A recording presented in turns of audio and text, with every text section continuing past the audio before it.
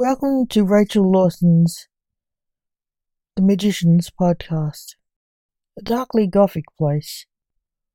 Without further ado, I bid you adieu. Max, I'm sorry, your friend Michael is dead.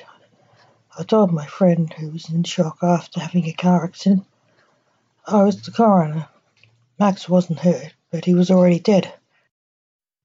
You would be dead, too, if you weren't a vampire, I said. How do I look, Doc? Max, who looked a mess, asked. I'm not going there. Fix yourself, you're a sorcerer. And don't call me Doc. You aren't Bugs Bunny.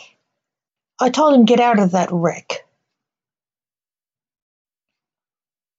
Oh, right, Max said, materializing out of the car. When he appeared, he looked healthy and was in a clean set of clothes. You look better, I said. The police want to talk to you. More paperwork, said Max. Yeah, I said, paperwork. Am I going to jail? You think? Asked Max. Possibly. Survivor and you are guilty. You have that chance, I told him. Later at his trial. Why did you crash? Asked the lawyer for the people. I fell asleep, Max said. In the dock. He's guilty as charged, the judge later proclaimed.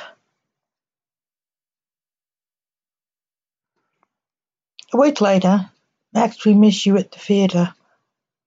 I told him we acted as stage magicians. Here's my assistant. He was doing community service cleaning the streets without magic, which would have been easier and more effective. It was his punishment. I missed them too. I hate manual labour, Max complained. When I left him, I was sad. I couldn't help him. He looked so pitiful.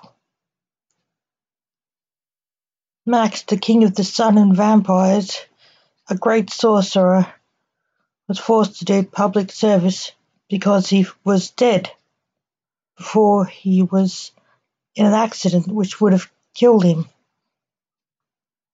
I saw no justice in that. Thank you for listening. Remember, the magicians will return.